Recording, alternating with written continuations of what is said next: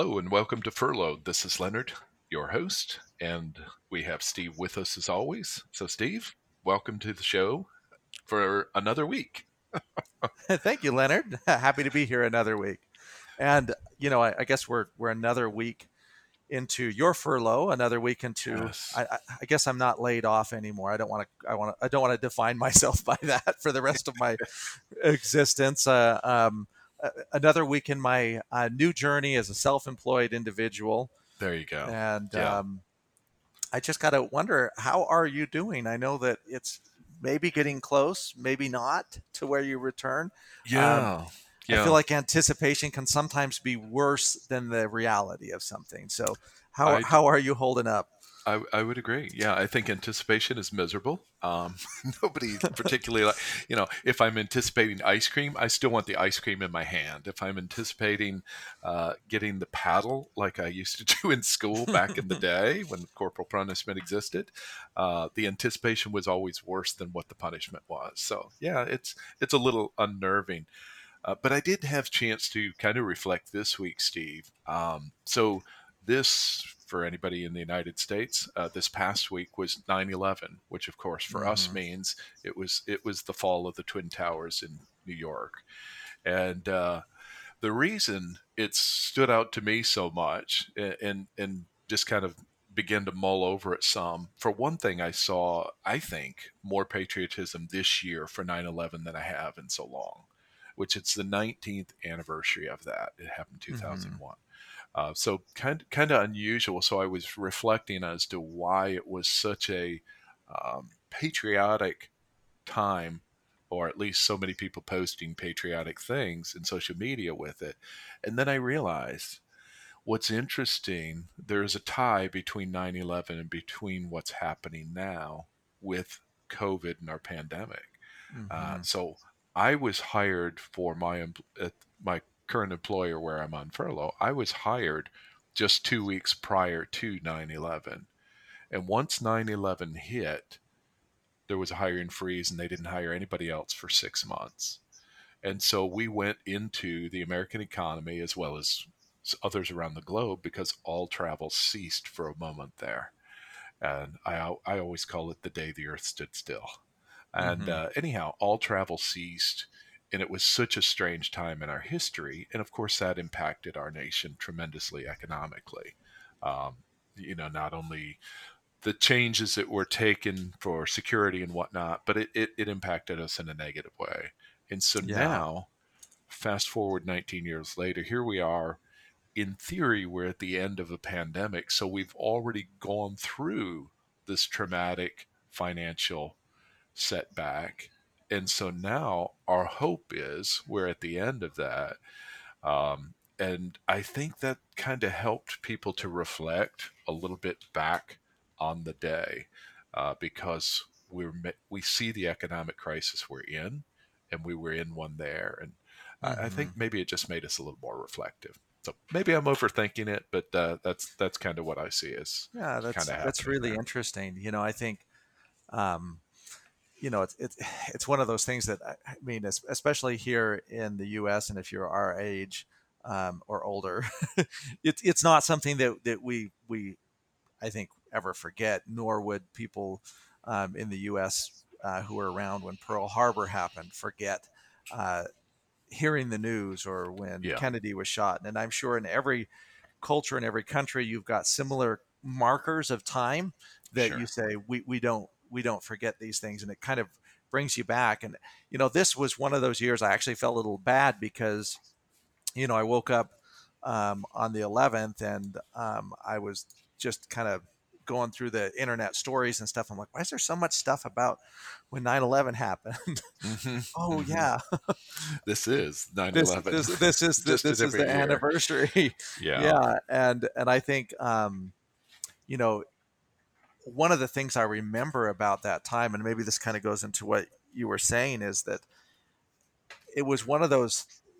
It was like a slow punch Yes. that I was actually working at a call center, and somebody said, "Hey, I was just talking to uh, it was the Times." or the not the Times Square. That one's still there. It was Hmm. the World Trade Center Marriott. They were just on the phone with them, and they Yeah. said, "I've got to hang up. Something just hit the building." Yes. And that was kind of the way we were like, what, like a fire truck hit the building or something like that, and then of course as the news came in, and at first it was just kind of like, oh, this is weird, this is strange, and then throughout the day, the images, and I think the images are the things that are ingrained on our minds, Sure. the images of the people jumping off the buildings, and I think it led to kind of a period of mourning and of anger. Mm. And I think maybe in 2020 there are similar feelings. Hmm. Here in the U.S. we're coming on to, I think we're at 180,000 deaths right now, um, and it's difficult now to run into people who aren't somehow connected. They don't know somebody who has either had it or suffered from it or died from it. Hmm. I know one of my sister's friends recently passed away, and then their spouse, just after burying um, their husband, is now been diagnosed with it, Mm. and so there's the grieving. I think the mourning, the death. There's a lot to find in common with it, even though its cause is so completely different. Yeah. Yeah. Yeah, no, I think that's maybe why, in my mind, why we saw such a correlation this year, or at least maybe other people weren't conscious of it being correlation, but I do think the helplessness, the despair, and maybe in your, like you're saying, some folks have been more directly impacted by this than uh, plenty of anger and emotions and whatnot. So I Hmm. kind of feel that's why it's been there. But well, this is not the this is not the topic of our show. Now that we've got everybody in a real mellow mood, at least any Yes, American, let's let's kind of transition though from that just a little bit. And so one of the things that's kind of interesting that you and I had an earlier conversation about, which led us to where we are today, was just the words that we use. And maybe, maybe this is a great segue to that, because of trying to describe what happened then and what's happening now. Obviously, we use language to do that.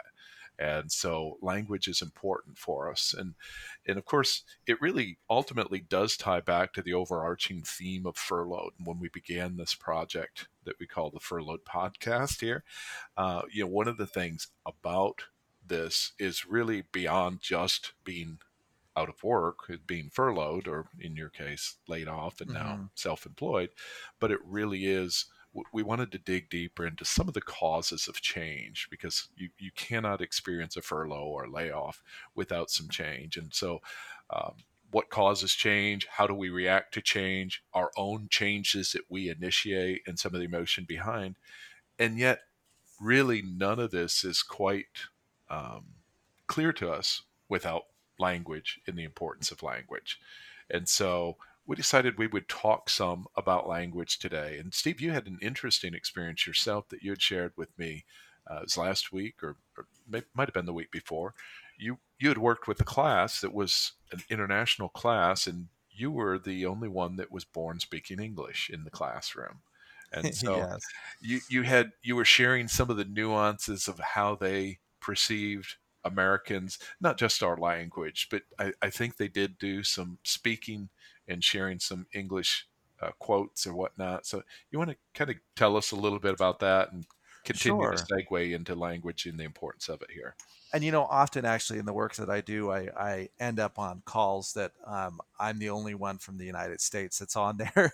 um, but generally what they're talking about are business principles and things along those lines. But in these calls I had this week, for whatever reason, I had a couple of them that really were going into how to work with our culture, and it was very different to see that American culture through the eyes of someone who didn't grow up here, and even just the ways that they understood some of the language that we use, or how we're being perceived by other cultures.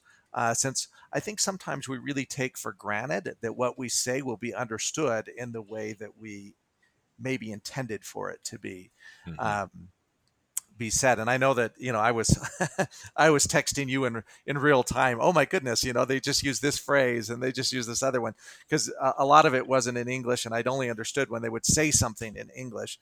Um, and then also, I've had the opportunity to learn other languages. I'm not necessarily an amazing linguist, but I speak three languages. And it's been interesting to see how, as you move from one language to another, there are cultural shifts that happen with it. So it was really exciting to think today, let's try and really dissect language and the words that we use, and maybe even go beyond that, because it's not just the words we use, it's our body language, it's our inflection. There's so many nuances to our language, and there's so much power in it. I mean, literally, we've seen nations rise and fall based on the way certain words were conveyed at certain times to certain people, essentially reprogramming all their brains and allowing them to see things in a different way, for better or worse. And so I think there's just so much that we could try and unpack with language that we never even begin to touch today. Yeah.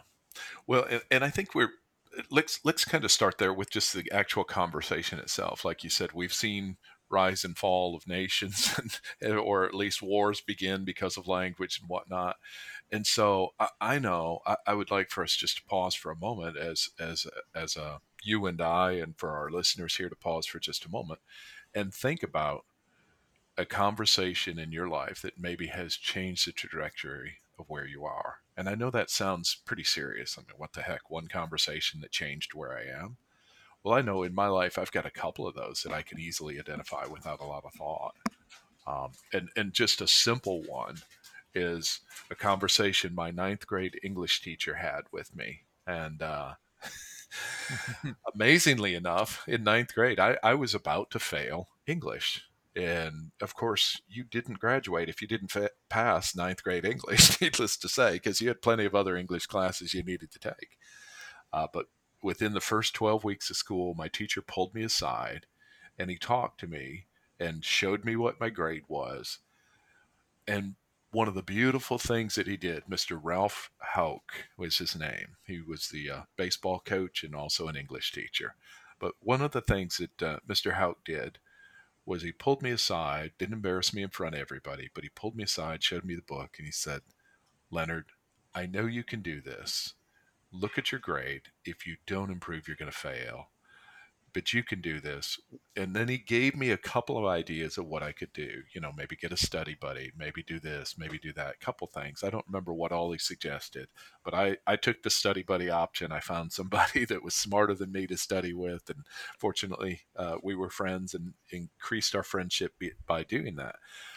And I went from near failing to nearly getting an A by the time the class was over.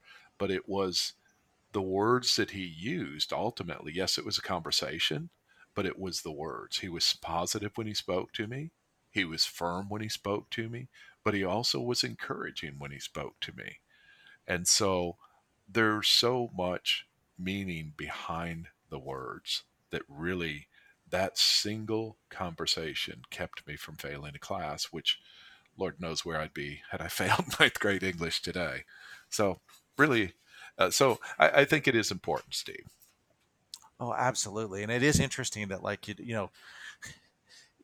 that trajectory could change so drastically just from those words. I think there's some really interesting neurology that goes into what it is about the words we use, when we use them, how we receive them, Hmm. that really can have such an effect or no effect at all.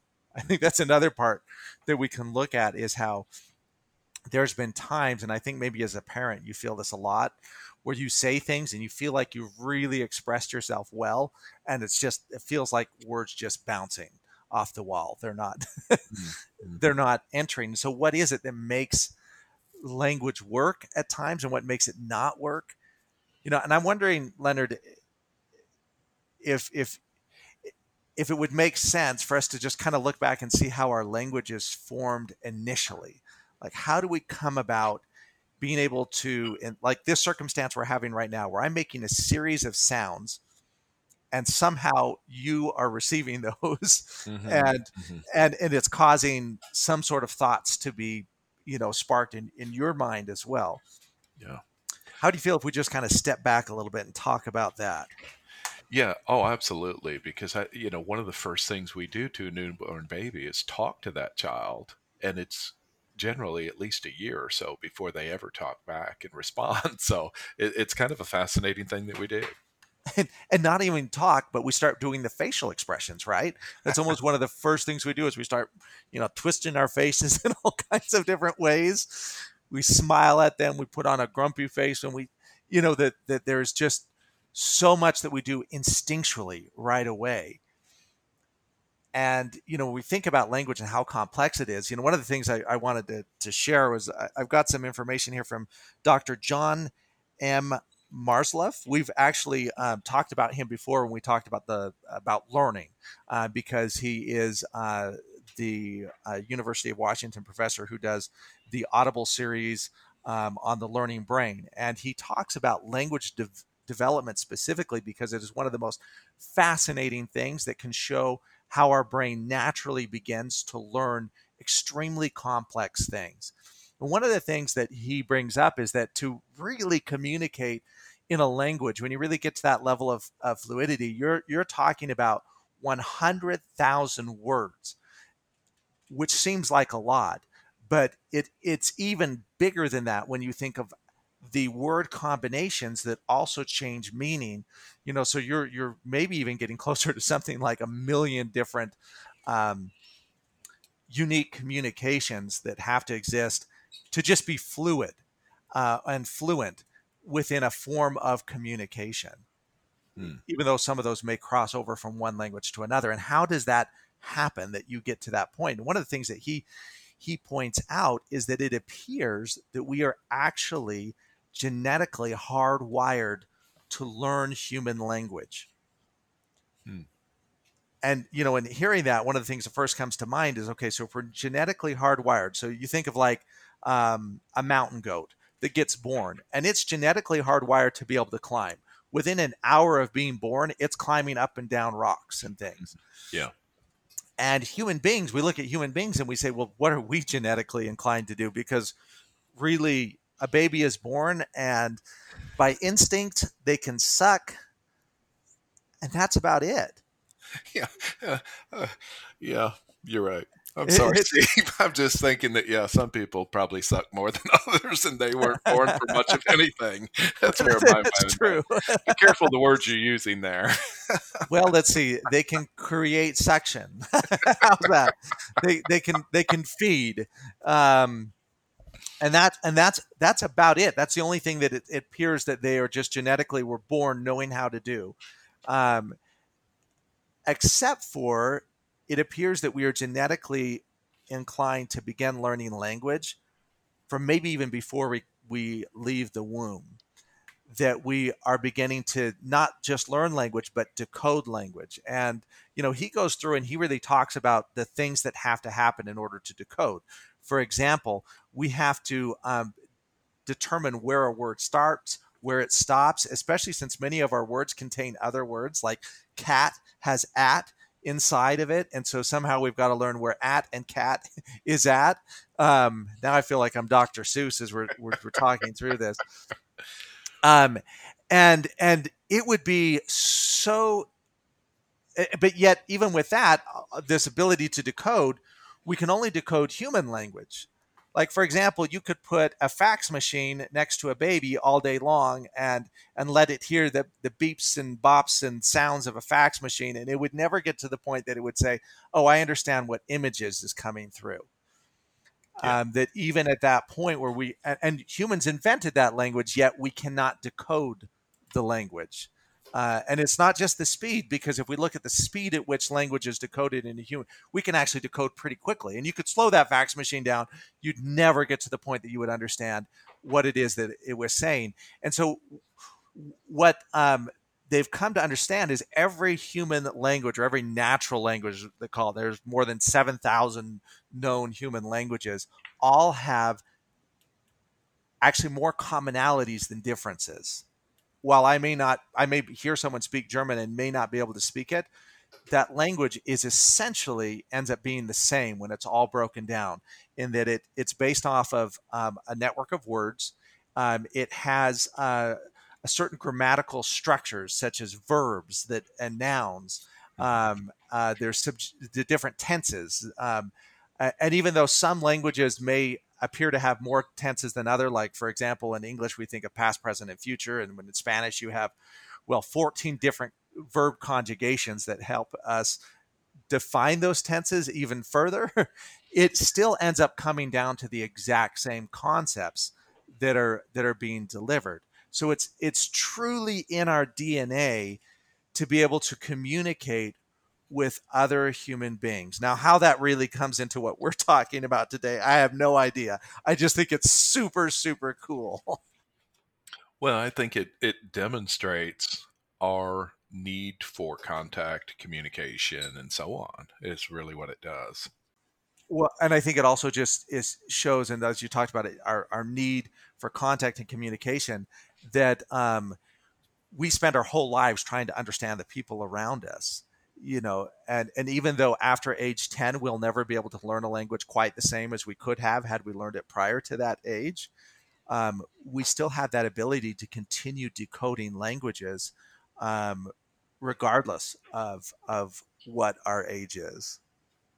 Mm, yeah. Well, and it is neat that as we continue to age, we can continue to perfect our craft, so to speak. Just like you say, it's the way you put the words together creates so much value, or it can create so much devalue.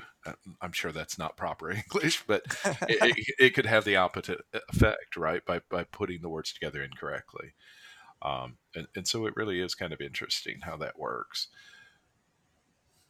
And I think it's interesting too that language tends to house cultural interpretations as well. And like for me, you know, I, I speak additional languages, um, but even as I speak them, there's there's sometimes things that I miss because I don't know the cultural context. And even when I've been tasked with translating things, sometimes I see that translation, and it is, I mean, technically correct, but culturally very wrong. That it really wouldn't actually communicate what it is that we want um, people to understand.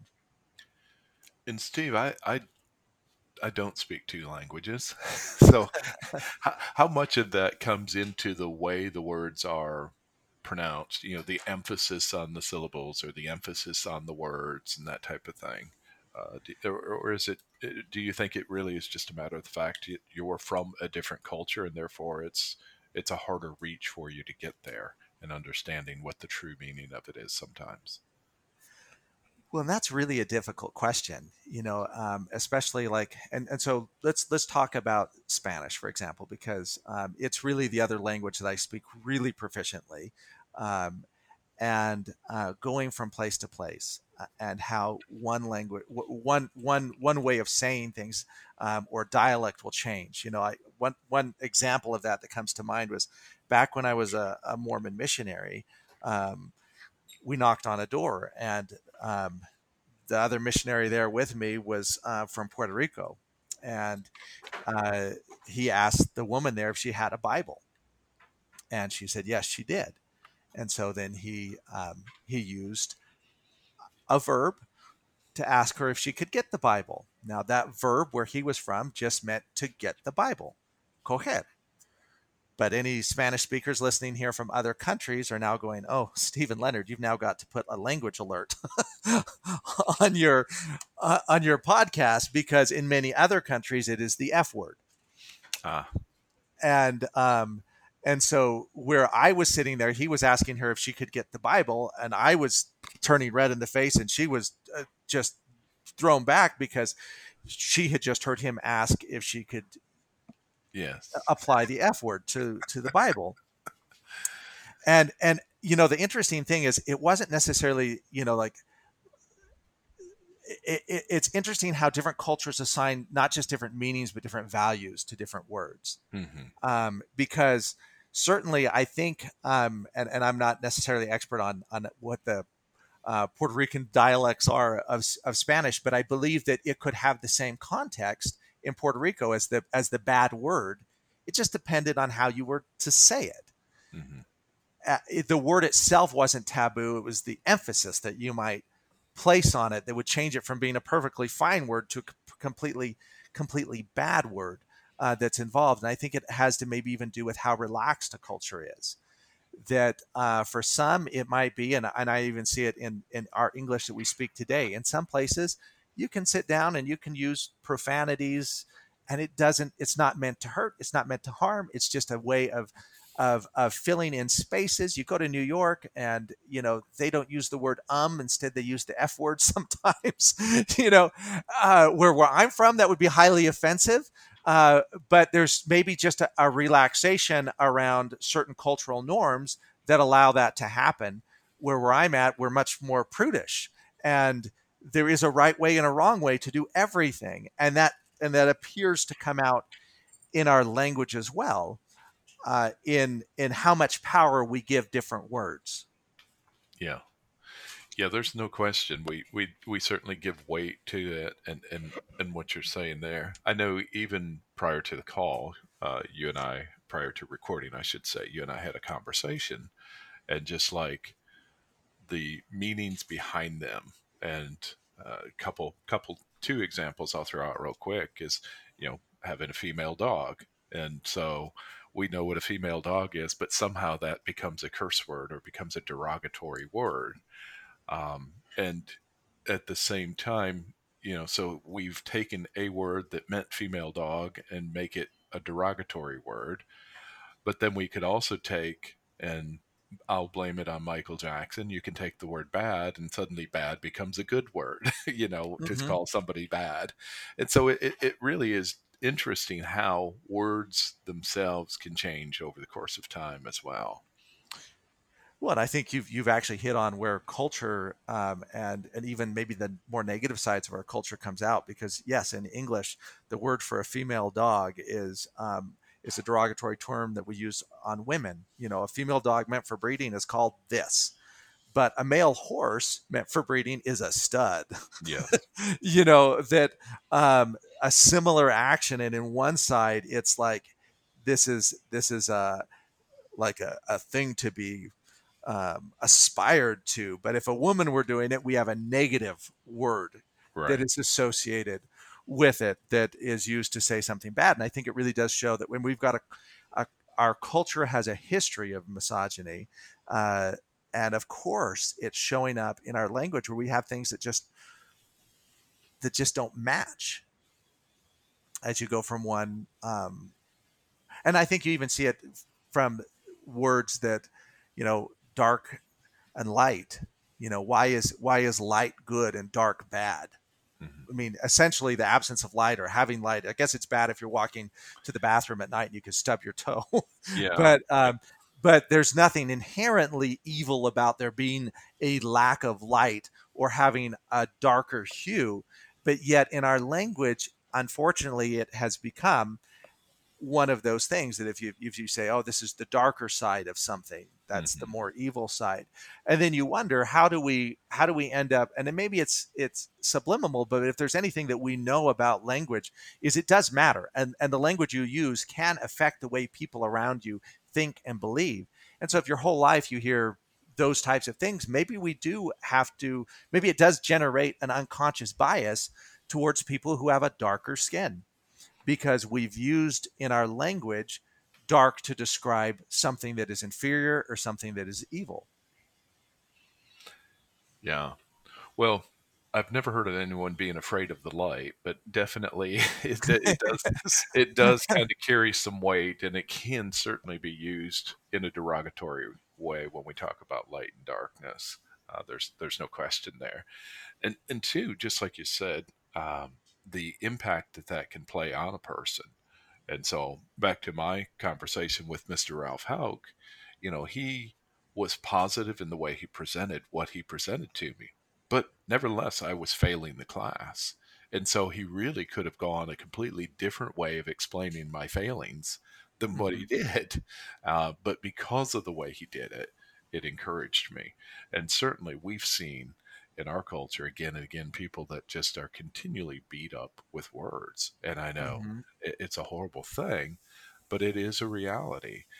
But I think I've always somewhat argued too, though, it is kind of the importance that the individual themselves places on the word. So let me kind of unpack this for a second, if you don't mind. So being positive about passing the class, oh, I can do it, little train that could attitude, I can do it, I can do it. Just because I think I can, I know Henry Ford said, if you think you can or you cannot, you're correct. But just because I think I can, it doesn't necessarily mean I always can. Hmm. So our words can deceive us just as well as they can motivate us. Because I have never slam dunked a basketball in my life, so I might have thought that I could at one point in time, but I've eventually learned that I can't do it. You know, so it really is kind of an interesting thing. But what I'm trying to drive to though is the importance of what we place on the words ourselves. Well, and I think that's interesting as you've seen groups who have been historically disadvantaged, and how at times they have taken those words that were used against them and embraced them Mm, and changed their meaning of those words. And I think there's several examples we could look to, but there is power in owning a word and making that word your own. I'm not saying that all our defamatory words we should yeah. embrace them and make them our own. I think that's not necessarily the point that we're trying to make, but there is really power in how we perceive the words that are used against us or for us. Mm, I know just in my own example, if you listen back to one of our earlier podcasts, I talk about my struggle with dyslexia. And I'll tell you, that's one of the things that I really did not like, and I'm still not a very big fan of, is the word disabled, mhm. because it literally means unable. And it's not an empowering word to me. I don't like it. And I think a lot of people who are disabled don't like it. On the same note, it's an empowering word from the perspective that if uh, you look at the Americans with Disabilities Act and 508 and many of the laws that have come into play. If you didn't have this distinction, if you can't create this distinction, you don't have the power to make people accommodate or provide those accommodations. So the word comes with empowerment, but then also on the same note, sometimes it comes with a label that you just don't want. Or dyslexic, which means non-lexic. How does that help me ever believe that reading is a possibility when really, you know, what is needed is often a modification or a different way of, so I've thought about, like, with disabled, if instead of calling someone disabled, we called them wheelchair enabled. If there's someone who is enabled by a wheelchair, now they're not disabled anymore. They're abled by something else. And I wonder if there's other terms like that as well that we just throw out there and we use, and it gets difficult because I know it can feel like, especially if you're on the other side of it, like, well, what words am I allowed to use anymore? Mhm. If everywhere I turn, they're like, don't use this word, don't use that. How am I supposed to describe it? Which can be very frustrating because if we can't talk something out, we end up having to act it out. So it can be one of the frustrations I think about languages is that words can be such a difficult minefield to navigate. Yeah. Well, and you saying that just reminds me of, in this day and age, we talk so much about political correctness, that, oh, Hmm. everybody's so politically correct. And that in itself has become a negative connotation, to be Hmm. politically correct, or at least maybe it's just circle I run, perhaps. But anyways, Yes. it's the idea, though, political correctness in its core is the idea that you're dancing around a subject to accommodate somebody else, that you would just rather deal with that subject directly and in a different manner. At least that's a very loose translation of how I would interpret it, anyhow. But at the same time, though, we have to be conscious of the words we're using, to be sensitive to the thoughts and feelings of other people. But to your point, it almost becomes, where do you draw that line? Just like, you know, the handicap versus wheelchair enabled. Well, wheelchair enabled's great, but I have crutches. So now I have wheelchair Not to enabled be in without crutches and crutches new. enabled. Yeah. And then I have visually impaired, or not, well, yeah, visually impaired. I was trying to think of having a dog. I have a guide dog so I can see, but I guess that's some reason. Anyways, it becomes so individualistic that you can't Hmm. have as common of a language to uh, describe larger things. And I mean, Yeah. you know, And that's the duality of it. If you can find a label and you can bring people in, you create allies. But on the same note, if you find a label that allows you to bring a lot of people in, you also lose individuality. mm, So it's empowering, and it's also just defeating, because now you're part of a larger group and you're not seen as that individual anymore. Um, and I think when it comes to that political correctness, I think another frustration that people often have with it is a frustration that just exists in language overall, and that is that language will change on you. That how you spoke as a child and how you speak as an adult. My kids make fun of me all the time for speaking like an old man. I mean, Leonard was talking about how bad used to mean bad, and then bad became cool. And then as he said that, I'm like, well, if my kids were listening to you, they'd be like, wow, Leonard, you're so old. yeah, No one would say it that way anymore. Now, if something's cool, you say sick. you know, and when I was a kid, sick meant sick. It wasn't like yes, that's a really cool car. If you had a sick car, it was probably a car that didn't run really well or smelled bad or something. And like with advancements in technology that are frustrating for us, advancements in language can be equally as frustrating, and they creep up on us slower, and we don't get an opportunity to just download a patch that helps us now understand the English 2.65, the new version of it. yeah. Well, we do add to our language as well. Google made it into the dictionary as a search word not too long ago, and then of course the year of the word, the word of the year, excuse me, for 2000. Uh, what year are we in? My lord. 2020. It's been 20 years since 2000. Yes. Anyhow, the word this year is what I'm trying to get out is probably Zoom or Zoom bomb or something to do with Zoom. So it Hmm. was, although the word may have existed prior, it just didn't have the same meaning now as it does. So, Well, and these words will outlast or outlive whatever it was that created them. You mm, know, like you hear about that was the death knell. I don't know what a death knell is. Do you know what a death knell is? But I'm certain at some point that had meaning that was relatable. But now the meaning has continued, and we have a little phrase that we use, but it where it came from. Although maybe we could Google it with our new word and find out where it came from. It's lost to most anyone that's even using it. yeah, absolutely. When I think as we talk about language, I think it's really important, and especially as you're bringing up political correctness, is that to what degree should we be accountable for the words that we use? Especially knowing that the words we use, and this is something we hear going back and forth, I think, across the political spectrum, that somebody says something, and actually, I'll use a personal example, and this is again going back to many years ago when I was a Mormon missionary, and I stopped somebody on the street, and he said he was an atheist, which now I sympathize with him because that's where I ended up. But we stopped this guy in the street who was an atheist, and he told us he was an atheist, and I decided to debate him. And as we were debating, we got a little bit of a crowd start to form around us. And my whole goal in doing this wasn't to belittle him or make fun of him or shame him, but it was with this idea that at some point, as I was trying to point out that I believed what he was saying was wrong, that he would come around and then we would have a discussion where we could grow or I could share my belief. But what was interesting is as we were debating, and I don't remember all of the things that were said. And I've always been pretty quick with words, and I definitely learned that just because you win a debate doesn't mean you're right. But as I was talking, and as I turned some of his words back on him, I would get a little rise from the people who were starting to watch this. And then all of a sudden I lost control of the situation as everyone around started ridiculing the person that I was talking to. Mm.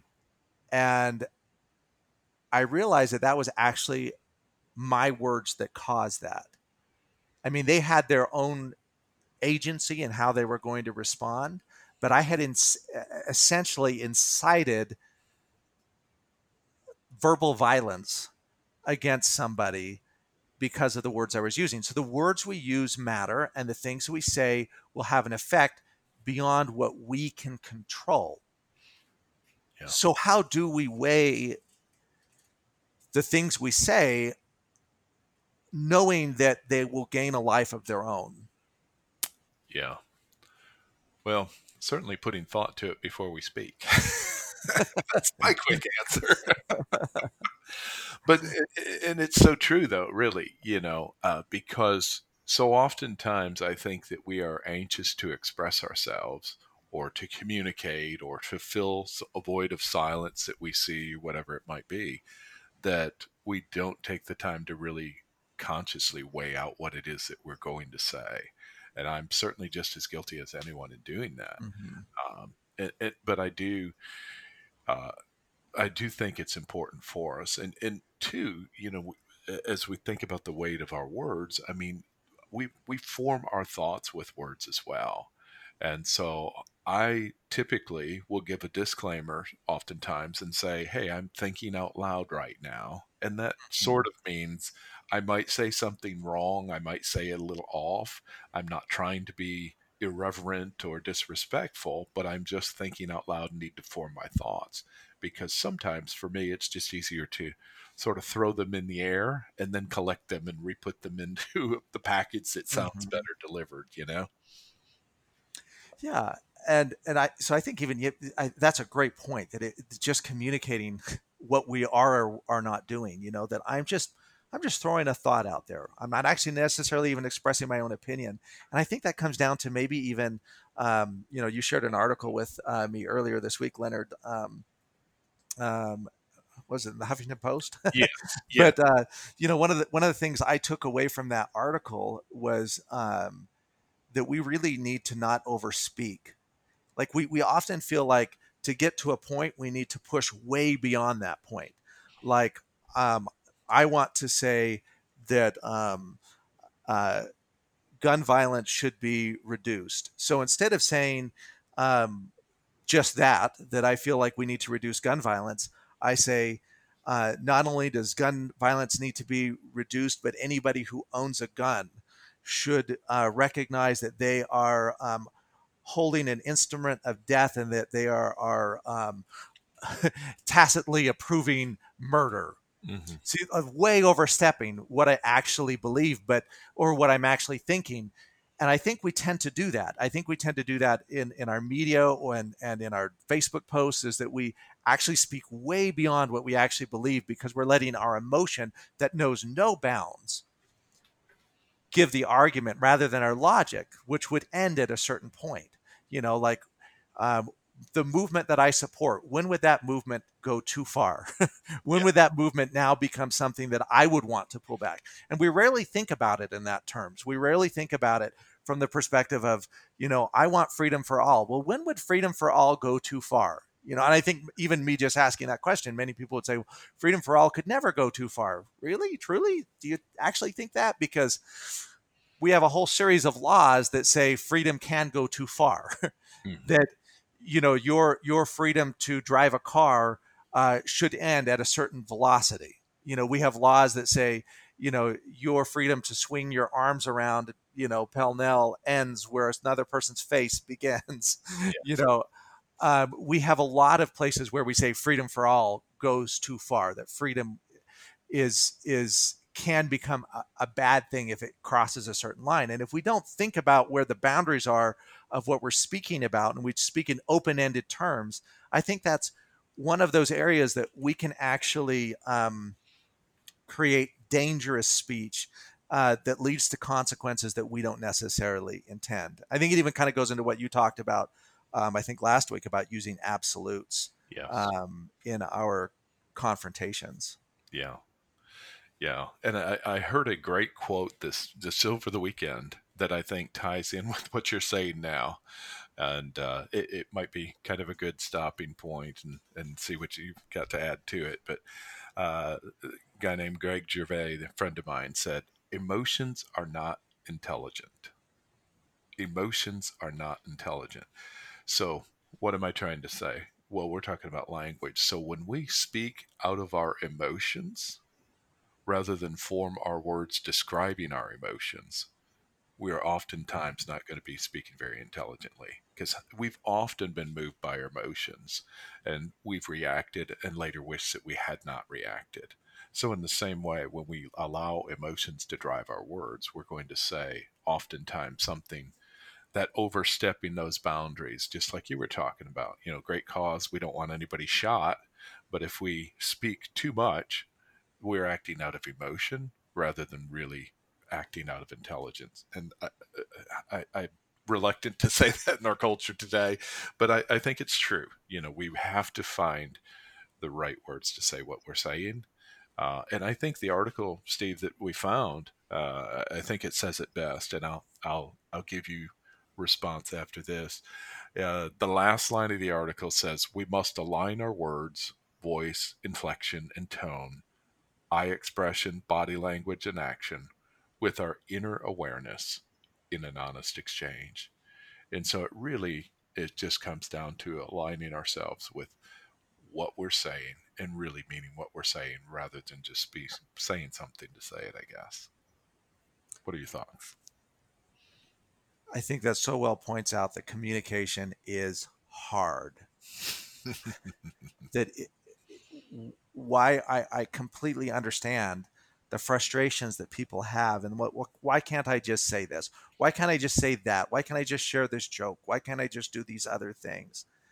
And it's because the power that you're dealing with is so much more than just the word or the joke or the that communication goes so much further. There's so much that goes into it. So I think one point that I just really would love to drive home one last time before we end, and it's what you said earlier, Leonard, when you said that when we talk from our emotions, we say things we don't mean. But it's much better when we have those emotions to choose words that describe our emotions. And that's really where I found my communication to become more effective, when I'm feeling emotionally charged. And it's something that is often talked about when in communication classes, and in not using the you statements, instead describing how you felt about something. Like, I feel this way when you say this, because no one can argue with how you feel. That's your emotions. Those are your emotions. But when you say, you did this to me, or you did that, you made me feel this way, that's when the argument, that's where the conflict happens, and that's where the lack of growth happens as well. Yeah. So just one more time, I think that would be a great challenge for all of us, is that when we feel these intense emotions, which we're bound to feel this week, and we're bound to feel as we move towards the multiple social conflicts that we're currently dealing with, as a country, as a world, is let's try describing our emotions rather than speaking from those emotions. Yeah. So well said, Steve. And and the last comment, I'm sorry, I wasn't going to add any, but I will. The last comment I will say is, it does seem in our society today, with all the noise that we have, the internet, the media, social media, and so on, it seems as though the loudest voice is often the craziest voice. And so those of us with voices need to recognize, um, our voices are heard, and we may want to control what it is we're saying. We don't need to worry about pay per click and how many people are clicking our links and things like that. But we just need to speak what we know to be the truth and trust that the right audience will find that truth and follow that truth, rather than just be that uh, person that just is out there seeking somebody to hear their words and going down a path we don't want to go down. And let's make it a conversation, that when we speak our truth, then let's stop and listen to someone else's. Absolutely. Absolutely. And I guess to that aim, we'd love to hear your truth, right? We haven't gotten a lot of feedback recently on what you're thinking, and we do know that you listen. We can actually see the listens pop in. Yeah. But I would really love to hear from some of you. Especially, I would love to hear if there's something we're missing, because for sure I have my perspective. Leonard has his.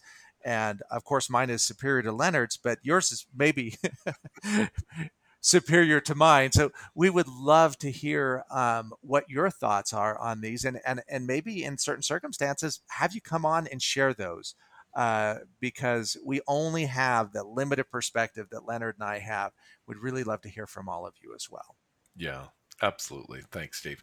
Yeah, and so reach out to us at furloughedmailbox@gmail.com. Furloughedmailbox@gmail.com. Drop us a note. Let us know your thoughts. Let us know what's going on. And if you do have some ideas of some topics that you might want us to tackle, we'll be glad to look at those and see what we can do. And like Steve said, who knows, you might win a chance to be on the program here. So, with that, we'll wrap down our talk for this week and end our language. But before we do, again, we want to give a shout out to our sponsors, Upwards Unlimited, and they can help you in your business with conversations, connections, collaboration, and community. Thanks, everyone, again for listening, and have a great week. Bye bye.